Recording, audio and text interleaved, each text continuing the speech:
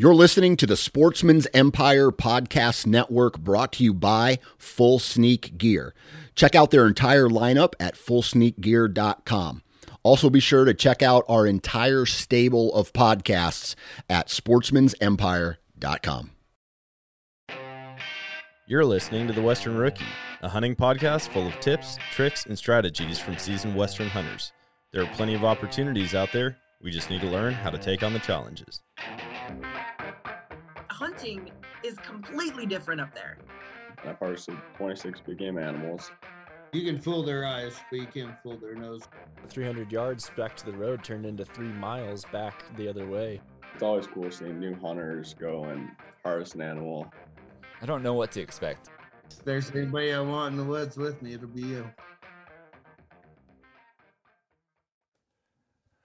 Welcome back to another Western Rookie Podcast episode. I'm your host, Brian Krebs, and today's episode is going to be a little bit different again. We are going to do a recap of September's Archery Colorado hunt. So, for those of you that have been listening, follow along with the Western Rookie Podcast over the course of the summer, you know our group was headed to elk hunt in the same unit that Stephen Walker, a previous podcast guest, actually two-time guest, has hunted quite a bit. He lives in that unit, and so we picked that unit this year to go to. There was 8 of us on the trip, and we did meet up with Stephen, and we'll just go quickly through how the elk hunt went. So, like I said, 8 of us were on the trip. So it was myself, my brother Dean, my brother Dean's daughter's boyfriend, Dakota, who Dakota's been hunting with us for a few years now. Dean and I's good friend Josh from the lake that my brother and my dad live on. And then Josh has 4 brothers, or 3 brothers. 2 of the brothers hunt with us, so Ben and Isaac. Ben has been a part of the elk hunting group since the original trip. I was part of the group since the second trip. Dean's been a part of the group since the original, so that's kind of the 3 OGs. And then Isaac is relatively new. He's been going for maybe 3 or 4 years now, maybe 5. Jared, who is a friend of the Schaefer family, so that would be Josh, Ben, and Isaac. They're Schaefer brothers. Jared's a friend of them. He's been going for about the same time as Isaac, so 4 or 5 years. And then the newest 2 members, well, I guess Dakota's the newest because this was his first archery elk hunt. But then Aaron, who is a cousin of the Schaefer brothers, Aaron's done 2 years with our group. Everybody in the group's elk hunted multiple seasons. And so that's the group. Our truck, I drove my truck. My brother brought his trailer and his Ranger and a majority of the gear in the enclosed trailer. So we decided to leave early because it is a long haul out to southwest Colorado from our house in Minnesota. And we're just doing the math, and we always like to arrive in the daylight. That way you can look at best places to camp. You can kind of see the terrain, the topography. You're setting up camp in the daylight. So we left early at 8 a.m. on Thursday. What would that have been? Let me pull up my calendar quick. We left Thursday, September 14th. Drove all day. We slept in Grand Junction. No, not Grand Junction. Where did we sleep? Slept somewhere in Colorado quick. Got up. We got to the bar called True Grit, which is a pretty cool bar. But that's when the second truck met up with us. They drove straight through the night. They left after work on Thursday, drove straight through the night. We slept in a hotel. We woke up. We met up about noon on Friday. We got to our spot at about 3 on Friday, found a good camp spot, set up camp. About 80% set up camp, and then we went glassing and scouting Friday evening. And so camp consisted of 2 12-by-20 Alaknak tents, and then our trailer we unload, and then we use that as the cook trailer. So we set up tables, we set up the flat iron, a stove, all that stuff. Most of our food was in the trailer. And so that's camp, pretty simple. And then we went glassing, and we did not see any elk that night, but I was able to get cell phone reception, and I called Stephen Walker, who lives not too far away from the unit, and we talked to him a little bit, and then he said, hey, I'll come out Saturday morning and hunt with y'all. Specifically said y'all. And so 8 o'clock, Stephen rolls into camp. We didn't have the earliest start the first day just because we're, still getting gear ready, unpacking, getting things lined up, putting your packs together. Stephen gets there at 8 because he had a couple-hour drive. And so Stephen just brought us around on roads for the morning and showed us spots that we could hunt, check out, lots of terrain and a lot of history that he's had hunting these units. And so he showed us around, and then in the afternoon, he said if I was going to go anywhere and hunt, I would go in this spot. And so all 9 of us dove off the road into this big area, get to the bottom, and then we split up into 3 groups of 3, which works out really well to have a caller and 2 shooters. And so each group went a different direction.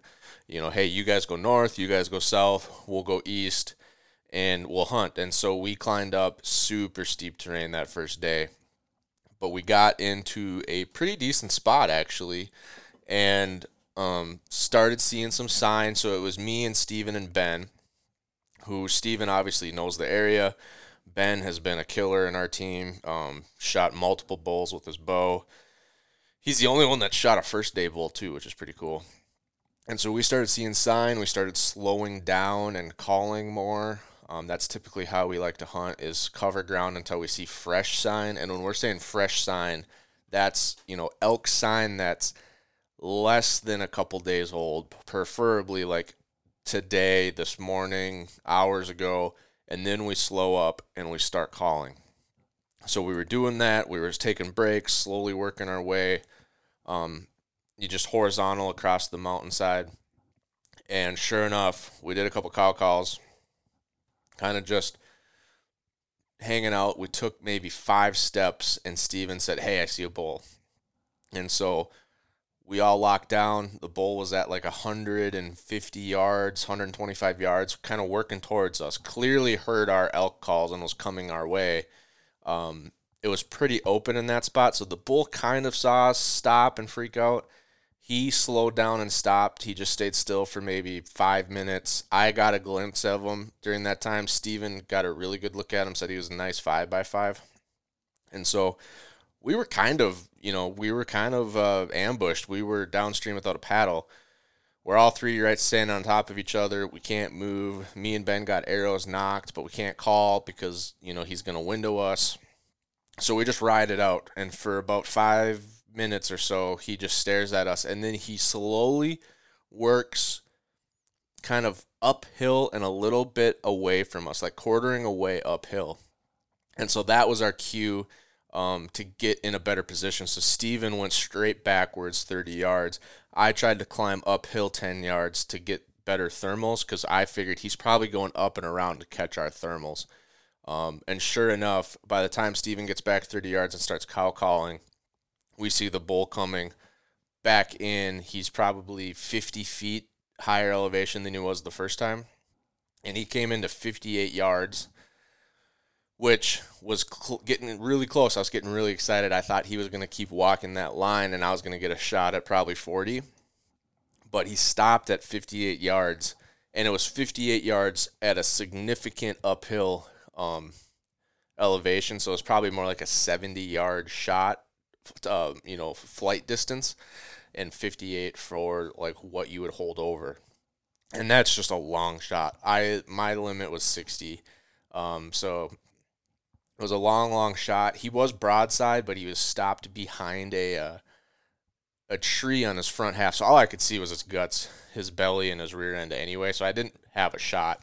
But he stopped there for like another 5 minutes trying to figure out where we were coming from. And I believe he just windowed us. I believe he could see where we were set up and where the calls were coming from, and he didn't see an elk, and so they always hold up.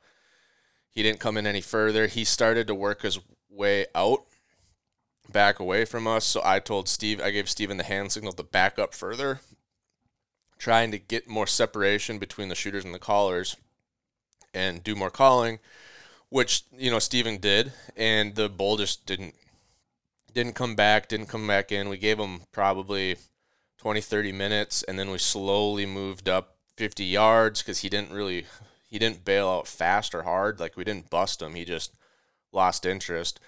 And so we moved up 50 yards and tried to set up a calling sequence again and try to get him back in. Gave him another 20, 30 minutes. Didn't work. We moved up 50 more yards. This whole time we're seeing phenomenal sign. Like, a whole herd had been on that mountain that day. And so we thought we were going to, slowly move up and start getting inside his bubble again and get him to come back in, but he never did, unfortunately. So that was kind of a bummer, just because, we had an elk first day, so close, thinking we could get this job done, and the cards just weren't in our favor, and we kind of just ran out of daylight. So we bombed off that side back into the river valley, and then we had to cross the river and climb back out.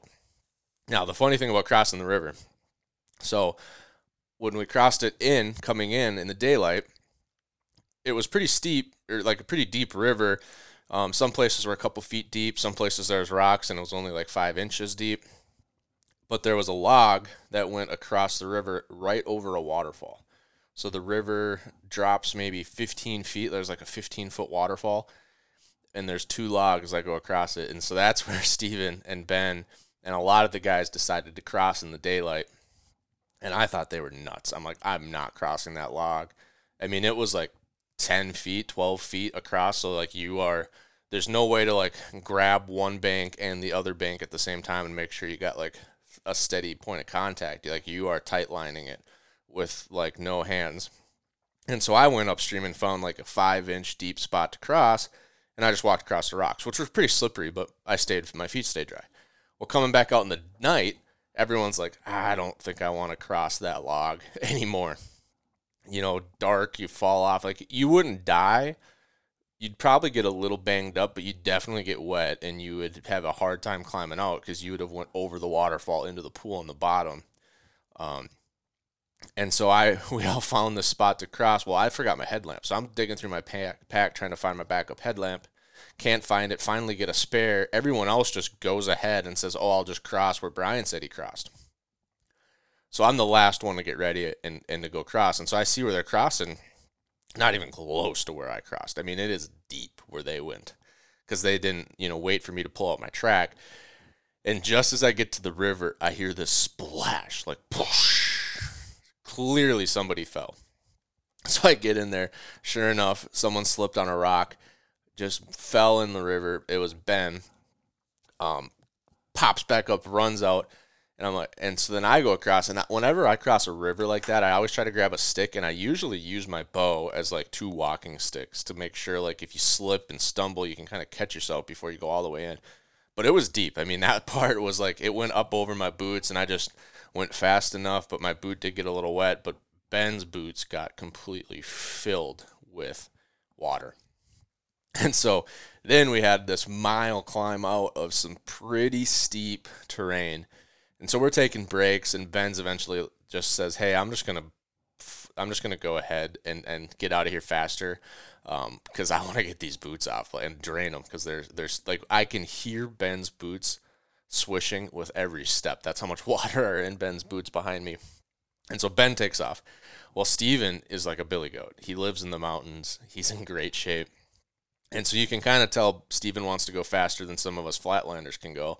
And so we're like, hey, Steven, if you want to go with Ben, go for it. And so he runs like 100 yards up the trail to catch Ben and then just continues walking with Ben. Doesn't even take a break, which is just hilarious. And then later Ben said, yeah, I was climbing up and I eventually needed a break. And Ben's in one of the best shapes of anyone in the elk group. So Ben goes, yeah, eventually I needed a break. But Steven didn't need a break. He just started talking when I stopped, which is kind of funny. So we definitely noticed a huge difference between someone that lives in the mountains and climbs the mountains all the time, like Steven, versus someone that lives in the flatlands and has no mountains. We were sucking air hard. And so finally get back to the truck, probably 9 o'clock, a couple hours after sunset. And then the road that we were on is terrible. It's like an hour and a half of driving on super slow, terrible roads until we hit the gate where the road starts getting better, and then it's like another 15, 20 minutes back to camp. So it took forever to get back that night. And so everyone kind of decided we all hated that road, and we didn't enjoy the climb out, but we did get into a little bit of elk sign in there. So we had mixed feelings on whether or not we wanted to go back to that spot, but we talked about it at camp. I fired up the flat stone. This episode is brought to you by Steelhead Outdoors. Now, everyone knows that Steelhead Outdoor safes are the only American-made, fire-insulated modular safes on the market. But you might not know that Steelhead Outdoors also carries a full line of handgun lockers, pistol boxes, and even custom vault doors. So whether you're looking for a locker to store your concealed carry when you walk in the front door, or a pistol box to mount underneath your nightstand, or even if you're looking to secure an entire doorway in your home and create a safe room, Steelhead Outdoors has a solution for you. You can tell the guys over at Steelhead are gun owners because they have the gun owner in mind when they design their products. Their handgun lockers are just the right size to store modern-day handguns with lasers, optics, double-stack magazines, and even a backup gun, while their pistol boxes are the perfect size to mount underneath your bed, your nightstand, or even in your vehicle. And when it comes to a custom vault door, they have designed a panic lock and emergency release so you can easily lock and unlock your vault door completely from the inside, meaning you are always safe but never trapped inside. Go to steelheadoutdoors.com to check out all of their security options and pick the right one for you. And made pulled pork barbecue sandwiches because that was Steven's favorite from shed season back in New Mexico this spring when we went with him, and I told him if he comes and hunts with us, I'll cook him some more barbecue. So everyone had that, everyone liked it. Steven takes off, and then the group says, well, let's find some different areas for tomorrow just because that climb takes a lot to get back in there. And we were thinking that would be a good spot to spike camp because it's been on our list to spike camp every single archery elk trip we've ever gone on, and we've never done it. And this was the year we said we were going to spike camp. So we're like, well, if we ever go up that long road again and we're going to go through all the work to get in there, we might as well just sleep there because there's a great valley next to the river to sleep in. And so we said, let's check out a few other spots. And if we get later in the week and we don't have anything better going on, we'll just go back into that area and spike. And so then for the next couple days, we started checking out different spots. Me and my brother in Dakota hunted the next day, and we just started checking out some short spots near camp. Did not find a ton of elk sign on some of these like half-day hunt spots. Some fresh sign, like some elk had been through here, but nothing like a herd was living here. And so we were just spot hopping all morning long. In the evening, we went and checked out a completely different area by truck, and then we went in there a couple miles. Lots of openings that you could glass, but we just didn't see a lot of fresh elk sign there. The rest of the guys kind of got into a little bit of bugling for the next few days, but didn't have any great encounters, didn't see a ton of sign. And so we're trying to like bounce around, find all these different spots. And then I'd say maybe midweek, we found a way that we could hunt. We could take a road up and hunt all the way down. And then when we got out, we would just meet up with a drop ranger. We would drop the ranger at the bottom of the mountain. And that way everyone can hunt like downhill, so it's obviously a lot easier to hunt downhill. And so I hunted with Isaac that day. So it was Dean, Dakota, me, and Isaac all went into the spot. And then we split into two teams of two, and we took two different ridges down. And so Isaac and I got to the head of our ridge, and we still had bad thermals, so we're kind of going slow. We're waiting for the thermals to change. We start getting into where we really wanted to hunt, and a thunderstorm is coming fast. The wind's picking up. You can see the mountains. You can see the clouds rolling over the mountains. Like we are about to get hit with a thunderstorm. And this entire week, I haven't packed rain gear. It has been raining almost every evening for a short bit, like mountain rains, like 30-minute showers. And so I've just been hiding under a tree for these showers, trying to stay dry because my rain gear is heavy, it's old, it doesn't fit great, and it doesn't work great. And so I'm just like, hey, I'm not going to carry this rain gear. I'd rather just get wet. Well, this thunderstorm looks bad.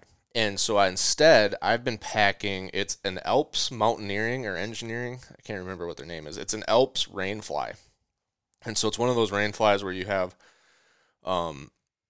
6 different stakes or like 6 different ropes. And so I'm like, hey, Isaac, Isaac's putting on his rain gear and I don't have rain gear. So I'm like, hey, I don't have rain gear. I'm going to set up this rainfly instead, but it's plenty big enough for both of us. And if it works, we'll both stay perfectly dry.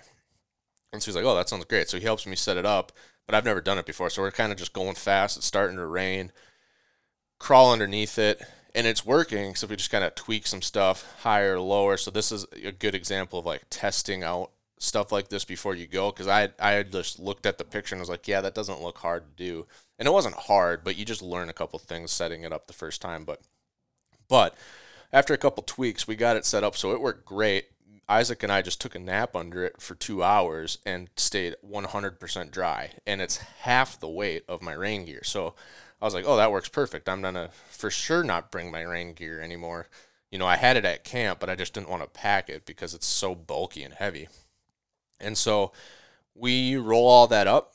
We walk a couple hundred yards. We had this old logging road. So it was like nice, easy, flat walking across the side of a ridge. And we finally cut some fresh tracks that looked like a bull. It looked like a raghorn or a satellite bull. It was a mature elk. It was a single set of tracks. It was coming from over the ridge downwards. So we said, hey, let's call. So we set up a calling sequence. Sure enough, we hear a bull bugle back almost exactly where we rode out the thunderstorm. And so we start moving towards the bull. We set up. We probably do a half-hour sequence. Nothing. We get him to bugle like 2-3 times throughout that half-hour sequence, but he doesn't move. And it's midday. It's like noon, 1 o'clock, probably bugling from his bed.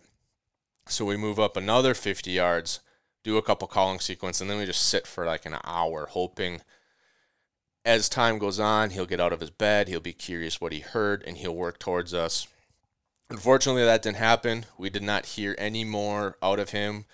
We tried to get him to bugle again before we left. Couldn't get him to bugle.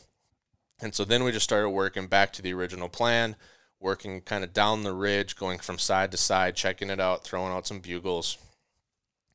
And so we get, a ways down the ridge. We throw out a bugle, and instantly Isaac gets a response. And it's it's close. It's like 200 yards away. It sounds deep and raspy. It sounds angry. It really does sound like we got inside a bull's comfort zone, and he was giving us that like heads up, like, do not come over here. I have a herd over here. I'm angry. He's being territorial. And so we're like, oh, perfect. Let's work in 50 yards. Let's do a setup. Let's see if we can get this bull to sound off again. So we work in that 50, 60 yards. I get out front. Isaac's calling. He does a sequence, and a bugle cuts him off, but it's like 400 yards away now. And I'm like, gosh darn, like this bull just must have took off as soon as he heard us bugle, and now he's 400 yards away. And so I'm like, hey, Isaac, we got to keep moving. Like this bull is moving away from us, so we got to go with him. And so we're like, okay, good. We start going downhill, and sure enough, we look up. About the same time, Isaac and I both see an elk at 90 yards. And we had only come like 30 more yards. Well, sure enough, it's a bull. It's a good bull. It's a 5x5. And so we lock up. Isaac sneaks back uphill. We kind of call. That bull doesn't like what he think he saw some movement. So he kind of moves off, kind of, away from us, going horizontal. And so I sneak up with him thinking, oh, what if the same thing happens? He could be coming up and around to get our thermals. And so I work that way. Isaac starts doing some more calling. We hear the other bull bugling on, the 400-yard away bull bugling still. And so now it's clear, like, we heard 2 different bulls, and we assumed it was one when we should have stayed put and played out the first one. And so I see some movement getting closer in the woods, but then it cuts back underneath me and goes back the other way. And so then I turn around and kind of work 20 yards that way. Turns out it was a herd at 60. So now I'm trying to sneak into this herd at 60, but I got this big opening beneath me that I can't cross because they'll see me.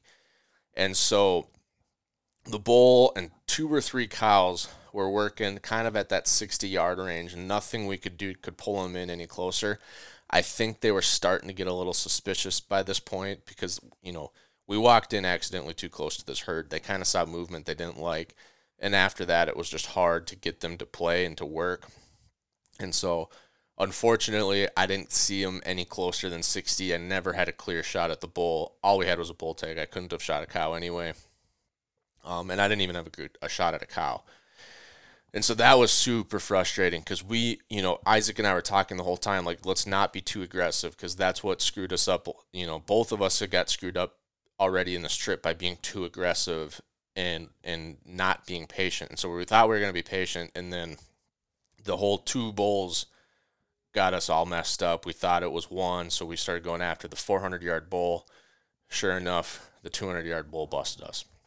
And so that was just a lesson to be patient and always consider there could be 2 bulls. Like sometimes it's easy when there's lots of bugling and you're just used to multiple bulls, but we were not hearing a lot of bugling this week. And so we're like, oh, hey, a bugle, great, 200 yards away. Oh, he just bugled again at 400. We were just assuming it's the same bull because these bugles have been so hard to come by. And so that was a real bummer. So Isaac and I kind of walked out trying to go after the 400-yard bull again because the 200-yard bull wasn't playing anymore. And we just couldn't get this bull to talk anymore. I mean, we went in 200-300 yards. We tried to get him to sound off, and he was just quiet at this point. So it really frustrating that he was vocal when we didn't want him to be vocal. And then as soon as we decided to chase him, then all of a sudden he just quiets up and doesn't do anything. So we hunted out the rest of that walk pretty uneventful. We saw a couple mule deer really close. We got into some really gnarly river bottom, creek bottom stuff that we're trying to get out of. And anytime you're trying to leave, the creek bottoms usually look less steep than everything else. And so you're like, oh, let's just follow the creek out. But it was a disaster. It was like the last 10, like it was just so steep in there that I think the creek valley isn't that steep, but the sidewalls are pretty aggressive and gnarly because they're carved out, and it's just too small for the map to see. But it was becoming pretty evident that like this is going to suck, and it's going to suck for a long time. So we just decided, hey, let's just climb a little bit of elevation, even though we don't want to go up because we're trying to get back to the truck. But let's just climb and we'll walk faster. So sure enough, we climb out and we start going a lot faster. And then I found a bugle tube. I found a Phelps game call bugle tube just on the ground. So obviously that was pretty cool. Picked that up. It was signed. If anyone's listening to this and lost a Phelps bugle tube, it was signed like 2020 4x4 at 60 yards, 2021, 4x5 at 40 yards. So it looked like it was a pretty successful bugle tube. That's where the signing stops. I don't know if it's been sitting there for 2 years or if 2022 just didn't have any action for whoever owned that bugle tube. But I kept it. Dakota used it for the rest of the week, but I still have it. So if you lost a bugle tube in Southwest Colorado, Phelps game call, tell me what bulls you shot in 2020 and 2021, and we'll get you your bugle tube back. So Isaac and I follow that out. We finally get back to the truck. We go back to camp. No one's at camp, and we have about an hour of daylight left. And so we say, hey, let's go glass. And so we get out in the truck, drive up to the same kind of glassing area we were at the first day, and we also get good cell phone reception there. So Isaac calls back home because his son had broke his thumb in football. And Isaac he's in the medical field. I think he has exercise physiology degrees. He does like therapy for his day job. So he's very knowledgeable about like hand and arm breaks because he's an upper extremities, provider. Whatever he does upper extremities. And so he's calling back home, checking on his son's thumb, hearing what the update is from his wife. I'm glassing. Sure enough, I find a herd of elk in one of the spots Steven gave us, just feeding through an opening. And it's a big herd, like 12 cows plus a bull. And so I pull out the all-in phone adapter. So if you don't know, the all-in adapter, one of the best digiscoping adapters on the market. You put an eyepiece on your optic that's got magnets in it. That stays on all the time. It's super soft. It's super ergonomic, so you can still look through your spotter or your binos with the eyepiece on. But then when it comes time to film something, you just take the all-in phone case, touch it to your eyepiece. The magnets line it up perfectly. They keep it square. You don't bump your optic off what you're chasing. And that's a great adapter. You can actually use the code Western Rookie, one word. Actually, no, what is it? $2. I can't remember what the code is. I think it's $2 for the other podcast. But you can get 10% off on an all-in adapter system. And we always put the code in the show notes. So if you're interested in that, go check out the links. The whatever, I think it's $2 is the code, but I will verify that and put it in the show notes of every episode. And so they're right there. You can get 10% off on an all-in adapter system. But I got some video footage of it because obviously all the other 6 guys are going to want to see these elk, see where they are, see how we can hunt them. And so the next day, we make a plan to go in that area. So 4 of us are going to go into that area. The other guys are going to go back to where Dean, Isaac, Dakota, and I hunted, the first day. And that day of, because we both heard elk bugling. So day 2, it's Ben, Aaron, Jared, and I are going into where we glass the elk. So we get in, we split up. Ben and Aaron go one way, Jared and I go another way. We start hunting. And Jared and I, we get up, we wait for the thermals to change, we start hunting through, and we start seeing some good sign, like fresh sign. There's definitely elk using this area over the course of the summer, but also recently. We're starting to get into recent sign. We get to a spot where it just stinks of elk. And so we hold up there. We ride out a little bit of rain in that spot, and then, we're like, man, should we keep going? Should we stay? Like, there's fresh elk sign like this morning. It smells like elk here, but we're like right off the main trail. And so we're like, we did some calling sequences, nothing fired up. So we moved up a little bit, did another calling sequence. It rained again, so we hid under a tree. We kept hunting through all these different areas, and everywhere we're going, we're seeing fresh elk sign. Like, there are definitely elk on this mountain, but we're not hearing anything. So we hit up some openings and some valleys. Don't hear any elk sign. We can't even buy a bugle, but we're seeing elk sign. And so eventually I'm like, well, we don't have anything else going, and it's starting to become that like last hour. So I said, let's drop down, because right below us is that exact opening the herd fed through the night before. So let's just sit up on that opening and see if they come through again. So we get into that spot. It looks great. We sit there for probably the rest of our daylight and just nothing. Like, we don't hear anything. We can't see anything. We have no bugles. And so we're like, well, it's just unfortunately wasn't our time. Let's just start heading back to the truck. We got 10 minutes of light left. Maybe we can check a couple more of these openings on the way back. And so we start heading back to the truck, and all of a sudden Jared points. And so I look, and the biggest mule deer I have ever seen in the wild is just bounding away across this opening. I mean, this thing is a tank. I am not a professional mule deer scorer. I am very good at scoring whitetails, but this mule deer, it was tall, it was wide, it had deep forks, it had junk. I mean, it had everything. I really believe this was like a 170 class mule deer, which I think is huge. I know a lot of people shoot bigger mule deer than that, but it was a large mule deer. Other than that, we get back to the truck. We did see 2 mule deer across the trail in the headlamps, 2 bucks that weren't, more like 120-inch bucks, like cool bucks to see, but not as big as that first one. But we get back to the truck, and about the same time, Aaron and Ben are back, which was kind of surprising because they said they were going to go a lot farther. Well, we start talking to them, and apparently they got into elk sign almost immediately, and it was so heavy. Ben said it was the best elk sign he's ever seen in a spot while elk hunting, and we've elk hunted a lot of places. And so they just sat up for 4 hours in one of these little openings or one of the woods where they had some shots and just sat there because there was such good elk sign. They thought like there could easily be elk just milling through this area during the daytime.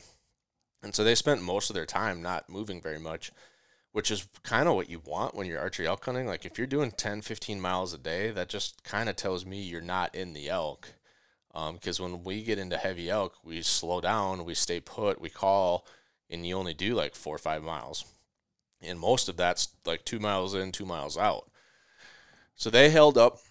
They didn't have anything midday, but then they started working for the evening, kind of that area, and doing some calling, and they heard some bugles from their spot that they were held up at. So Aaron was like, hey, I hear that bugle. Do you hear that? Well, Ben has ringing in his ears, so he doesn't hear as good. And so he's like, no, I think that's a bird. And this goes on like 3-4 times as the story goes. And Aaron's finally like, no, that's definitely an elk. And then it bugles one more time, and Ben's like, oh, yeah, that's an elk. And so they take off to chase these bugles. They get into the herd, and they set up Ben's caller, Aaron's shooter. They start calling. Bulls are working. They're calling. They're seeing them. One comes in. There's at least 2, but potentially 3 bulls that were bugling. And it was a long process, like 45-minute sequence of like a calling setup. But it ended with one of the bulls, the smaller of the bulls, came into 23 yards for Aaron, and Aaron draws as the bull's like stepping into his opening. And as Aaron was drawing, he says part of his shot process is he drops his pins down to his target, just like, a lot of target archers do. But he said, as I was dropping, I remember my 40-yard pin hit the back line of the elk, like just came down to touch the elk, but the elk like saw me and like startled and jumped, kind of like, oh, in place. Didn't take off, just jumped, but that like startled Aaron, and Aaron jumped and accidentally punched his trigger, and so his arrow went flying over the top of the elk. They never touched it. And then he's like, oh, but Ben hears the bow go off. And so Ben looks at Aaron, like peeks his head over the hill, and Aaron's just doing this like defeated like bend over, and Ben's thinking like, oh, is he like happy? Like he is just like this wave of pressure is off that he shot his first elk with a bow, or like what's going on? Well, then Aaron starts doing the head shake, like didn't work out. And so Ben realizes, oh, it's not over yet. Well, the bull, when Aaron shot, like took off a little bit to like 40 and then turned to look at what happened. And so Ben's like, starts calling again. Aaron's like, hey, there might be a chance. So he grabs another arrow and knocks it. Looks down. He accidentally grabbed his grouse arrow. So it has the small game field point on it, or the small game broadhead. And so now he's like, shit. Rips that arrow out, trying not to, get busted by movement. He just throws that one on the ground, finally grabs another elk arrow. By this point, that bull's kind of working off. But the bigger bull is coming up from another direction. Well, while all of this is going on, Ben is trying to make like this full-on display of elk calling. So he's raking and stomping. He's moving back down the trail because he's below a little rise, so the elk can't see him because he's, they're up on the flat. He's doing all this stuff. He's running around, stomping, breaking branches, calling. All of a sudden he looks over, and the big bull is standing at 60 yards just staring at him. Just like watching this lunatic. This elk's probably thinking like, what kind of weirdo is just running around doing all this? And so obviously Ben freezes, and the elk just slowly turns and walks away. And Ben said to make it worse, he just kind of looked back as he was walking away and just like shook his head like, you thought you were going to fool me with that? And so it sounds like it was a crazy encounter. Unfortunately, it didn't work out. Those are the kind of memories that will haunt all of us. Everybody but Dakota has been there. Everybody but Dakota has shot an arrow at an elk and not got the elk. A lot of times it's a clean miss for whatever reason. I hit a twig one time at like 2 feet that I couldn't see out of my sight housing, and my arrow went 40 feet over this elk's back. My brother had one happen. Everyone in our groups missed an elk. or had one within shooting and didn't get a shot. So that's just part of elk hunting. We all feel for Aaron. We gave it an appropriate amount of time in camp before we started joking with him about it, but he took it pretty good, and then, just wanted to get back out there and get another chance. And so based on all of the sign that Jared and I had saw that day, plus the encounter Ben and Aaron had, the group made the decision like, hey, let's all go into this area. Let's bring our backpack equipment, because we only have 2 days left, or 3 days left. Let's bring our backpacking equipment. Let's spike out in there just so we stay closer. And then, we check off 2 lists. We're hunting the best spot, plus we're doing the spike camp, which we always wanted to do. And so everyone loads up their spike camp gear. We all go to this area. Now that we know there's elk there, we decided to change from hunting in groups of 2, which is really good for like spreading out, checking out more areas and finding sign.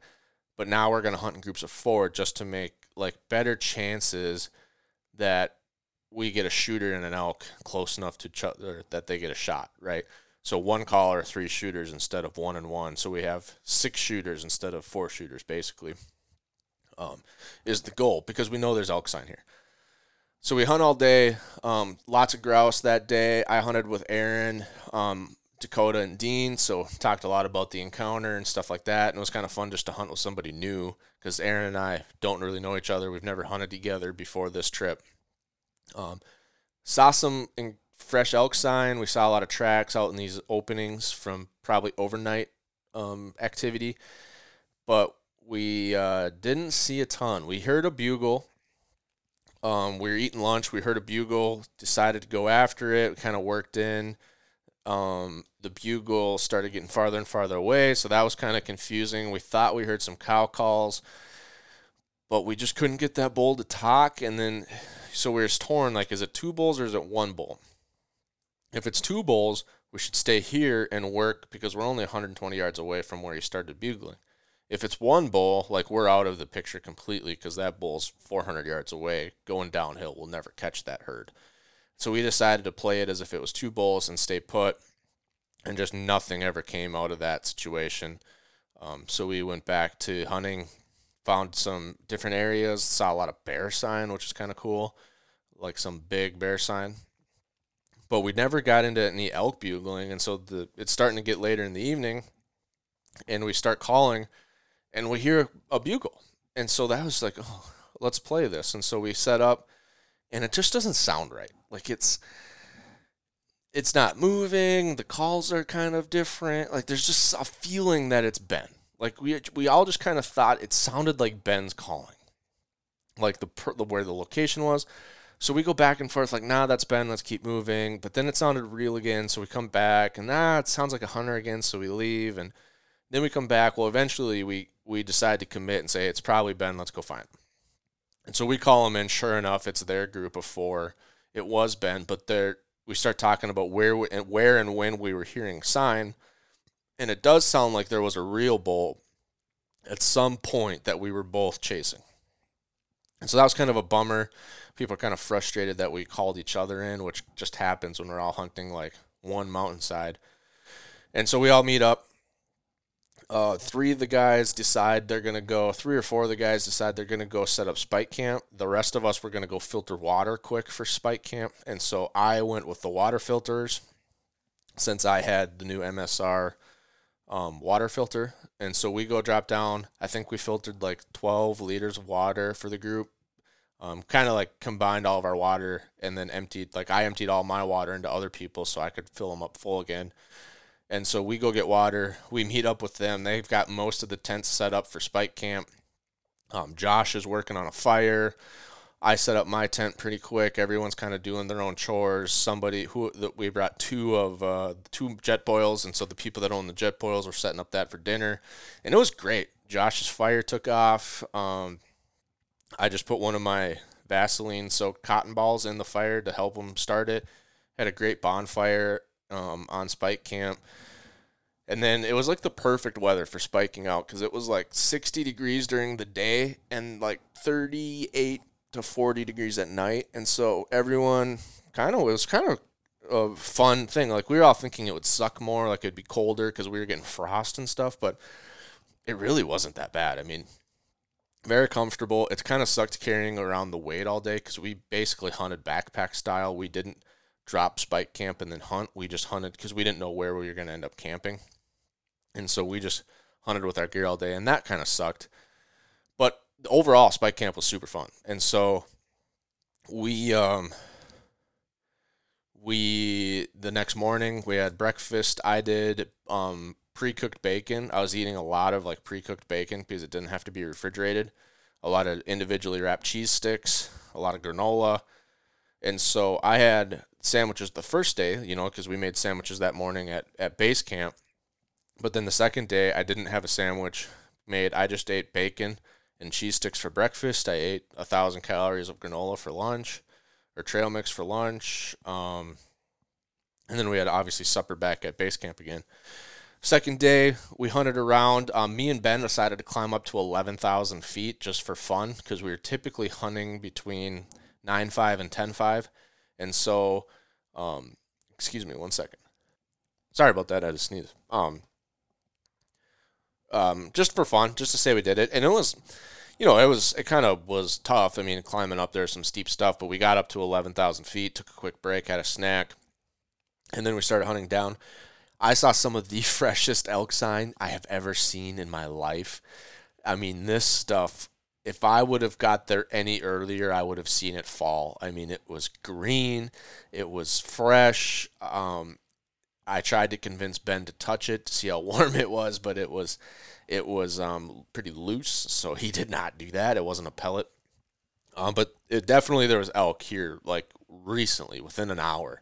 And so we did a calling setup, kind of started slow, like still hunting with arrows knocked, and never came across anything. And so we kind of abandoned that, and we're just kind of walking around checking out this new area up high at like 11,000, 10'9". And so we found this like cool like gold mining thing where it had to have been like a gold mining exploration hole. And we're talking about it, like whispering about it. Stand there for like 2 minutes. I take one step, and there was a cow elk bedded on the other side of it at 40 yards that busted. And so we're like, oh, crazy. Like, we sat there for 2 minutes talking, and all of a sudden there's just an elk bedded there. So we were kind of thinking like that might have been the elk we saw the sign for, because it wasn't a lot of sign. It was kind of like one elk, and that cow was alone. And so that was kind of the activity of the morning. Then Ben and I met back up with Dean and Dakota. We kind of hunted through some different options and areas. Eventually, we were kind of headed towards the area that Ben and saw all the sign the first time we hunted this spot. So that would have been like 2 days ago. And on our way there, we hear Dean throws out a bugle, and we get a response immediately from like 100 yards away. So fast, like it could not possibly have been a hunter unless the hunter was also about to bugle, because it was like one bugle, and then immediately the second bugle. And so we were like, oh, shit, and it's right below us. Like, our thermals are bad, our wind is bad, so we're like, hey, we need to generate some distance so we can get our wind right. And so Ben takes off down the road, and our thought was we're going to go down the road, like over to get distance, and then we're going to drop down to make our thermals right, and then work our way back in. Well, Dean thought we were just going to go a little ways, and then Ben kind of went a long ways. And so we were all kind of confused because we're too far away. But when we start the setup, we start hearing cow calls. And so we start working, but it's super open. So we can see 200 yards. So we're like kind of screwed. Like, we need our caller to be way back in case an elk does come to us, because it's going to see us way before we see them or hear them. Like, it's very open. 200 yards is like the window size here. And so, but the cow calls are getting louder. And so we're thinking like this herd's coming to us. Like, this is the direction they've been feeding. That's the direction I glassed them. Dean thought they might be going above us though. So he's like, well, what if, we should be up there? But we're hearing them down here. And so, long story short, we were hearing the other group working the same bull. And so we got distracted with the cow calls from the other group, thinking the herd was coming to us. The cows are out front, the bull's behind them. which they kind of were, but it was the other group. And apparently the bull did in fact go up. So Dean's worry that they're going to go above us into a different opening was kind of correct. And it was just super frustrating because, you know, both teams probably could have made a pretty good play on that bull or that herd, whatever it was. But we got distracted with each other because our teams were calling more than the elk were. And so both teams were like, oh, hey, they're over here because that's where I'm hearing all these calls come from. And so we worked in towards each other, and the bull went out the side, which is just super frustrating. And so everyone was kind of in, you know, negative moods, I would say, because we just wasted 2 evenings in a row hunting the other group, which is always frustrating. And so we kind of gear up. We all bomb out, hit the trail, bring the trail back to the trucks, bring the trucks back to camp. And at this point, you know, we had one more day left. We'd hunted hard for 7 straight days, not on a lot of sign. We just basically burnt out our best spot because we hunted it 3 days in a row. And so we start talking about logistics. And so the problem was everyone has to be back at work Monday morning. Some people could take a day. Some people really needed to be back at work. And so we're looking at it and like, if we hunt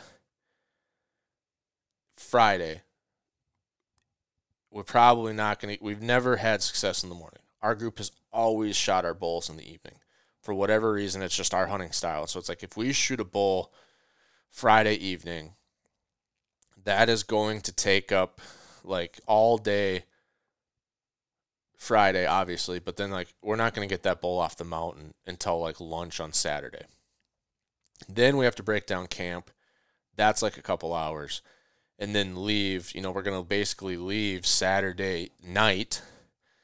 And then we're put in a position where we're going to have to drive straight through to get to work by Monday morning because it's such a long commute with the trailer going over the mountains. And everyone's like, I don't know if I want to do that. I don't know if I want to drive straight through to get to work and then be like, straight to work. We're not, you know, everyone kind of talked pros and cons, and it came out like a lot of people were feeling like they had a great hunt. We had fun. We had success. You know, it wasn't the point of the hunt's not to punch tags. It's to be out there, and we did that. We spiked out. We got into elk, but we don't really have any more good spots. We're kind of out of leads. We're out of sign. We're not having like super high call rates. Like we're not getting into lots of opportunities each day. So we just kind of did a trade-off analysis and decided, you know, because most of us are engineers, just decided it's not, the juice isn't worth the squeeze. Like we could hunt one more day and we can try it. Sorry about that. Somebody tried to call me. We could try to hunt one more day, but all that's really going to do is like push us into a situation where we're going to have to drive all night long to get home, and nobody wanted to do that. So instead, we decided to have a mountain party. Jared is a phenomenal musician. He has a band. He does covers. He brought his guitar, and so we decided we're going to have a music festival on the side of the mountain. Josh made the biggest bonfire I've ever seen in my life. He started it out with probably a 50-foot stump log, like a chunk of wood that was cut. That was probably 2.5 feet wide, like a 2.5 by 2.5 foot piece of wood. And then he got 6 foot like dead wood, and made like a 6-foot teepee. And that's what we started the bonfire with. And Jared brought out his guitar, and we were singing songs and just having a good time on the side of the mountain, had a couple drinks, burnt out all of our firewood, went to bed at about 3 a.m, and then woke up and started packing up camp and hitting the road. And it turns out it was probably a pretty good idea because as early as we left, I personally didn't get home until 10 p.m. Sunday night. So if we would have left any later, like I would have gotten home at 8 a.m. Monday morning. And if we would have hunted that next day, I would have got home at 8 a.m. Monday morning and had to go straight to work. And that's not shooting a bull and having to pack it out on Saturday. So it turns out it was a really good decision to head out a little bit early, but that was the trip. We talked. I don't know. I think we're going to try to find a different unit for Colorado. we just didn't see the sign and the elk that we were hoping for. I mean, we saw lots of sign in some pockets, but we just weren't getting the encounters and the calling that we were hoping for. And so we're going to keep our eyes open for a different over-the-counter opportunity in the future. Next year, I believe, we will be going back to Montana because we should have points there, and we've got a couple spots that we've had success there in the past, and so we'll do that. And then after that, it'll be Wyoming, which is our favorite spot. But yeah, just not sure if that's the unit for us. As far as gear goes, super happy with my food system. The pre-cooked bacon that you can get from like Hormel worked phenomenally well. I packaged them individually in vacuum sealed bags. So I had, I think, 12 slices a day pre-packaged. That's like 400 to 500 calories of that. The cheese sticks worked phenomenally well. I didn't have them refrigerated the entire time, neither the bacon nor the cheese sticks, and they both stayed fresh and tasted great. Great snacks. Trail mix was great. The Rainfly was great. I do want to get, obviously, some Sitka rain gear, some lightweight throw over the top rain gear, but the Rainfly did work really good. All of my backpacking stuff, my tent, my air pad, my pillow, my bag, all of it worked phenomenally well. I stayed plenty warm with the setup I had, and I think I went to a t-shirt or just my hunting pants and my like heavyweight tee, and I stayed warm. I had with me like puffy stuff that I could have put on over the top to stay warmer yet, and I didn't even need it. So all that gear worked out really, really good. The only thing that I had for gear that I need to update is some of my pants are starting to get really worn out after 6-7 years now of using them. They got holes, so I'm going to need to update a couple pieces of pants, and my gaiters are definitely on their last legs. But they still worked. They still kept my pants dry with all the wet grass, but I think I'm going to need to upgrade my gaiters before next season. But that's it. That's the annual archery elk hunt. Hopefully, in the future we get into more calls, get some bulls on the ground. Typically every year we do actually at least get one in the group. And so this was kind of a bummer year in that respect, but it's always fun to check out new spots. It's always fun to try new things. So like the spike camp worked out really well. I think we're going to probably be doing more of that in the future. And so some of that stuff went pretty well. And with that, I hope you all are getting into your own versions of some elk success and Western hunting this fall.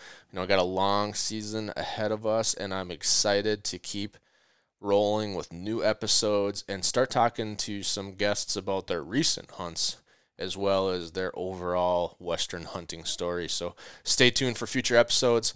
I appreciate your time today just listening to the breakdown of how our hunt went. And if you've got a fun story, feel free to send us an email. My email is always in the show notes, brian@westernrookie.com. If you've got a fun elk hunting story or a mule deer hunting story, anything out west, shoot me an email. Give me the highlights. Maybe we'll even have you on the podcast as a guest for the Western Rookie Show. So feel free to email me any questions, any stories, and we will see what the schedules look like and get some cool stuff going. Otherwise, I might just give you a shout out if you've got like a great picture, and we might share it on our social medias. So thank you for listening, folks, and have a great fall.